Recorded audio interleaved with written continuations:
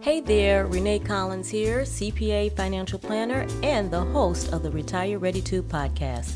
This podcast is dedicated to providing financial education to families and business owners so that they can save, invest, and build wealth, and not just for today, but for generations to come.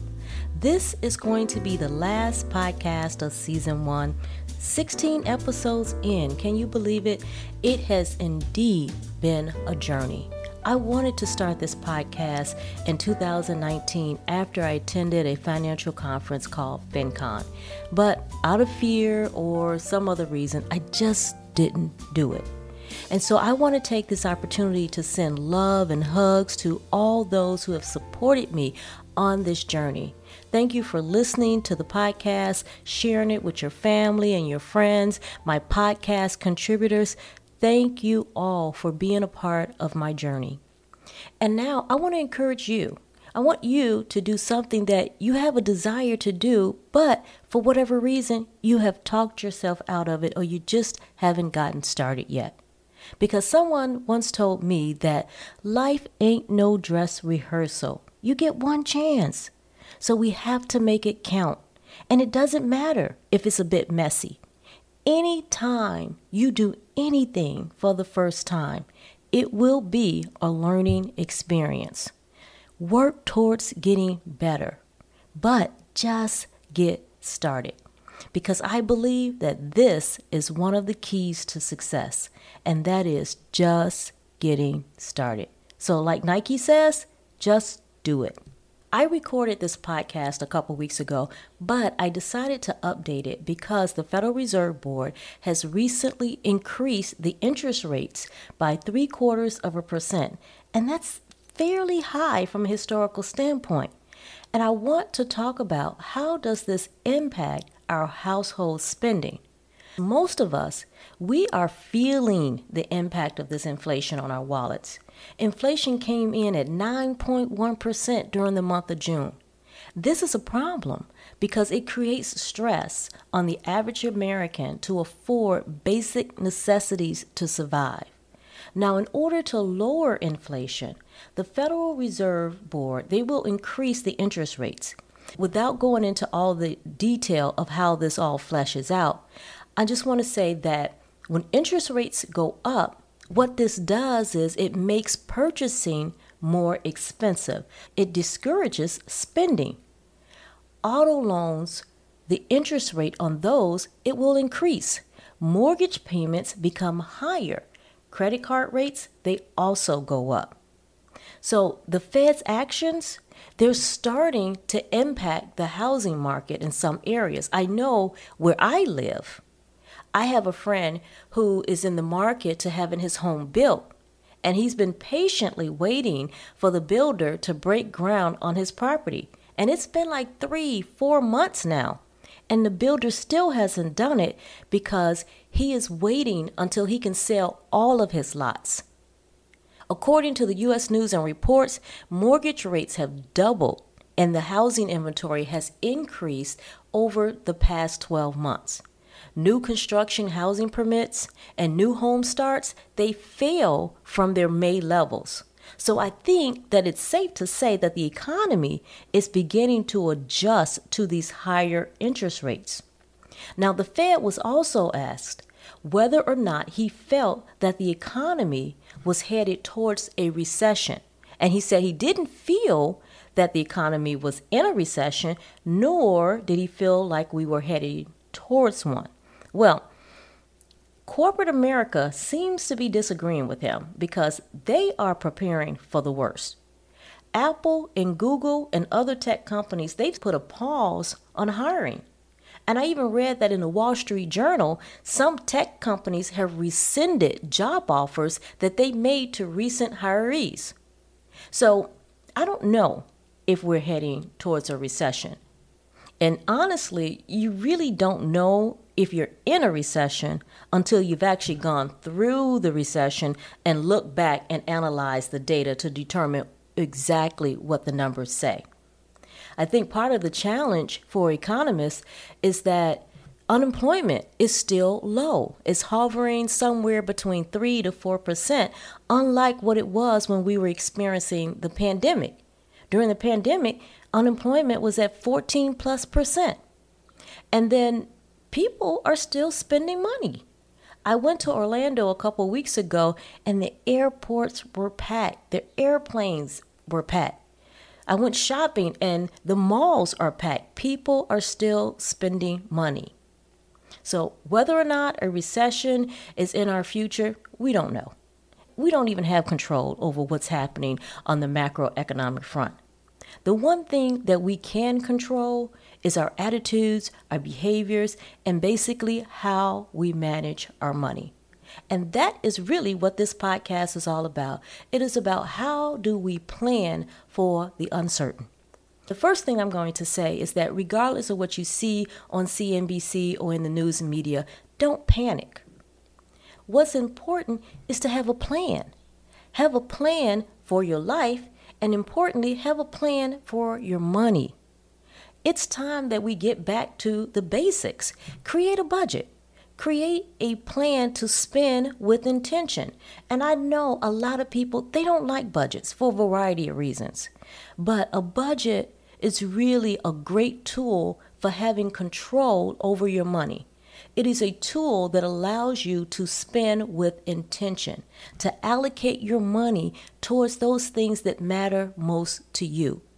And honestly, it's a great wealth building tool because you can use your budget to tell your money exactly where you want your money to go, rather than being swayed or driven by emotional decisions. And we're all guilty of this. I know I am. But when I'm operating my spending with a plan, I'm more focused with my money because my money is at the top of mind. And I don't just set it and forget about it. The key to achieving success with your money is keeping your budget and your plans for your money top of mind. And these days it's easy to do because you can get a budgeting app and put it on your phone. And I like the idea of the budgeting app and paper. I still like the way paper feels. I know it's old school and somewhat antiquated, but honestly, it makes me feel connected to my money because I'm not using cash these days. I use the debit card, but when I can see those numbers in front of me, I feel like I have control over my money. So yes, I still use pen and paper to do my budget. It works for me. And you have to figure out what works for you. Now, before you spend your money, ask yourself if that purchase that you're making, is it a need or is it a want? Use the 24-hour rule. So if you see something that you want, put it in your cart if you're using the internet. Or if you're at the store, leave it there. Leave it there for 24 hours, go home, think about it, and ask yourself, do I really want this? And if it's still a want and you can afford it, buy it. Next, create an emergency fund. Remember I said, let's get back to the basics. And an emergency fund is the basics. You want to aim for a minimum of 3 to 6 months of basic living expenses. Now, you have to decide if you're going to be on the low end of that spectrum or on the higher end, or if 6 months is even enough. If you're a business owner, you may want to save 9 to 12 months of basic living expenses. And take a look at your job. If you're working in a secure or fairly secure position, or you have a household that has 2 incomes, then you may feel that having 3 months of expenses and a savings account is adequate. Now, if you have a employer where your employment situation is a bit tenuous, or there's some uncertainty about the viability of the firm, then you may want to start putting a little bit more money into your emergency fund. Use your judgment because you know better than anyone what the culture and the feel of your workplace is. So another way for us to prepare during this recession is investing. Continue to invest. I've gotten a lot of questions from people about whether or not they should continue to invest. And I say, yes. If your investment time horizon is 10 years out and you're invested in low-cost, well-diversified mutual funds or stocks, continue to invest.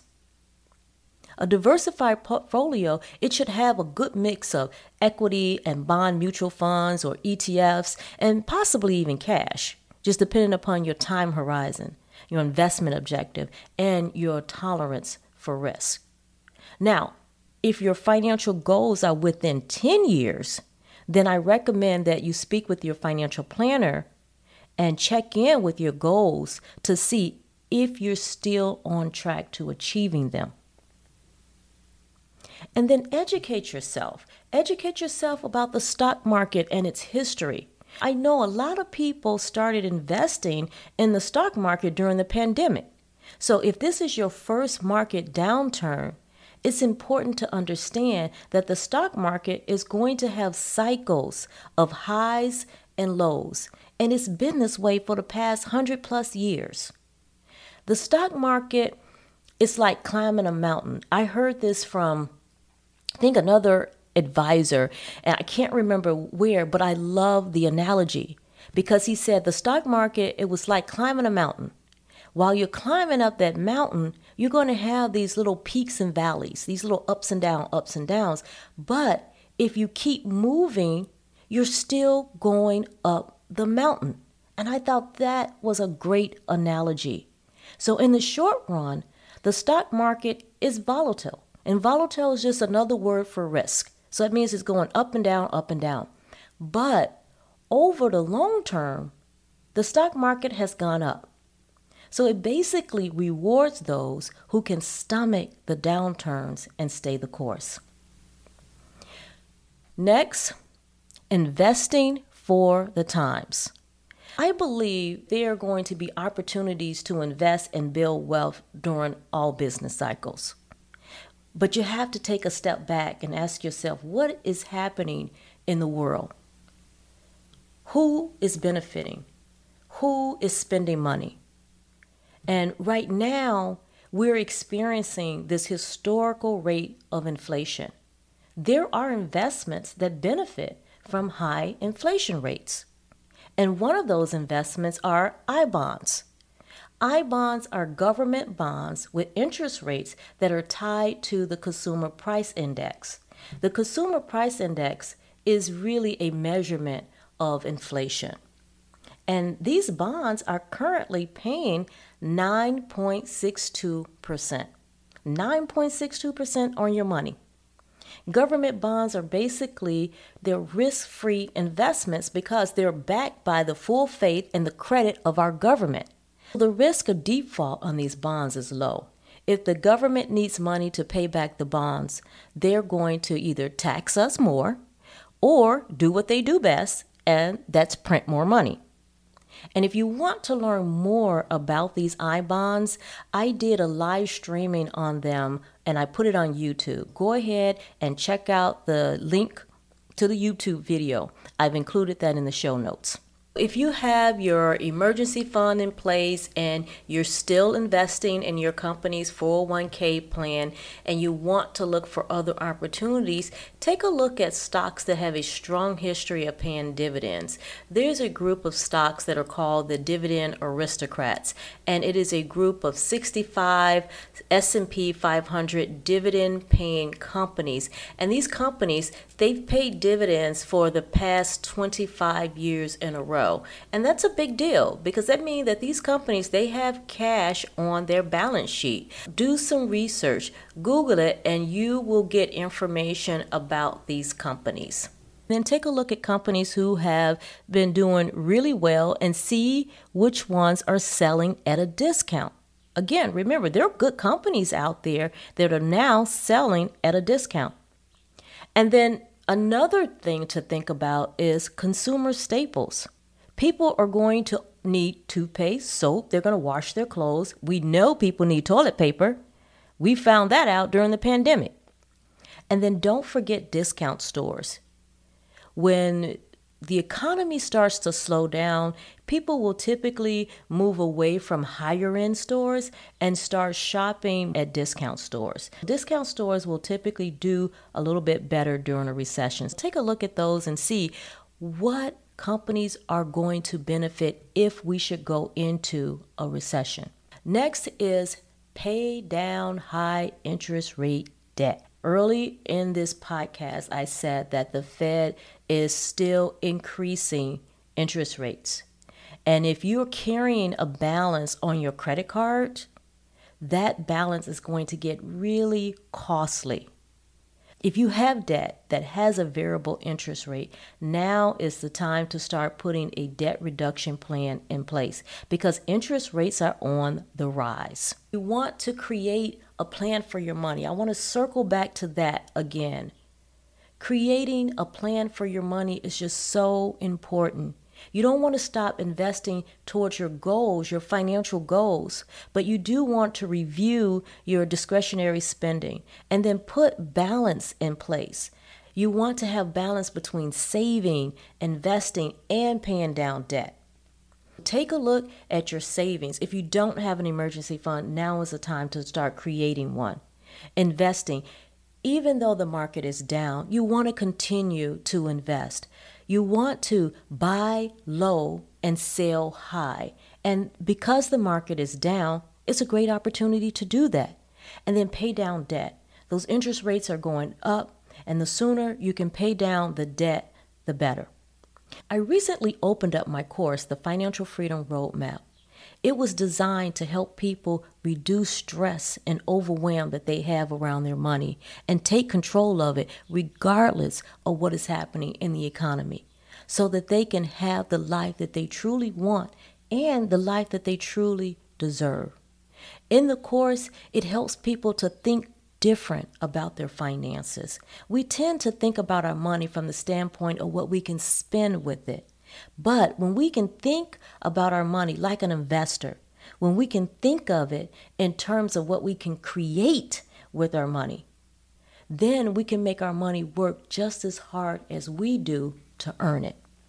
And we can begin to build wealth and leave a legacy. If you're interested in the course, be sure to check out the show notes. There's a link in the show notes to the course so that you can learn more about it. Well, that's all that I have for today. Thank you so much for listening and supporting the Retire Ready To podcast.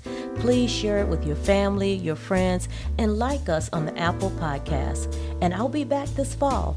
Take care, go be great today, and remember that there is no secret to building wealth. Spend less than you make and invest the rest.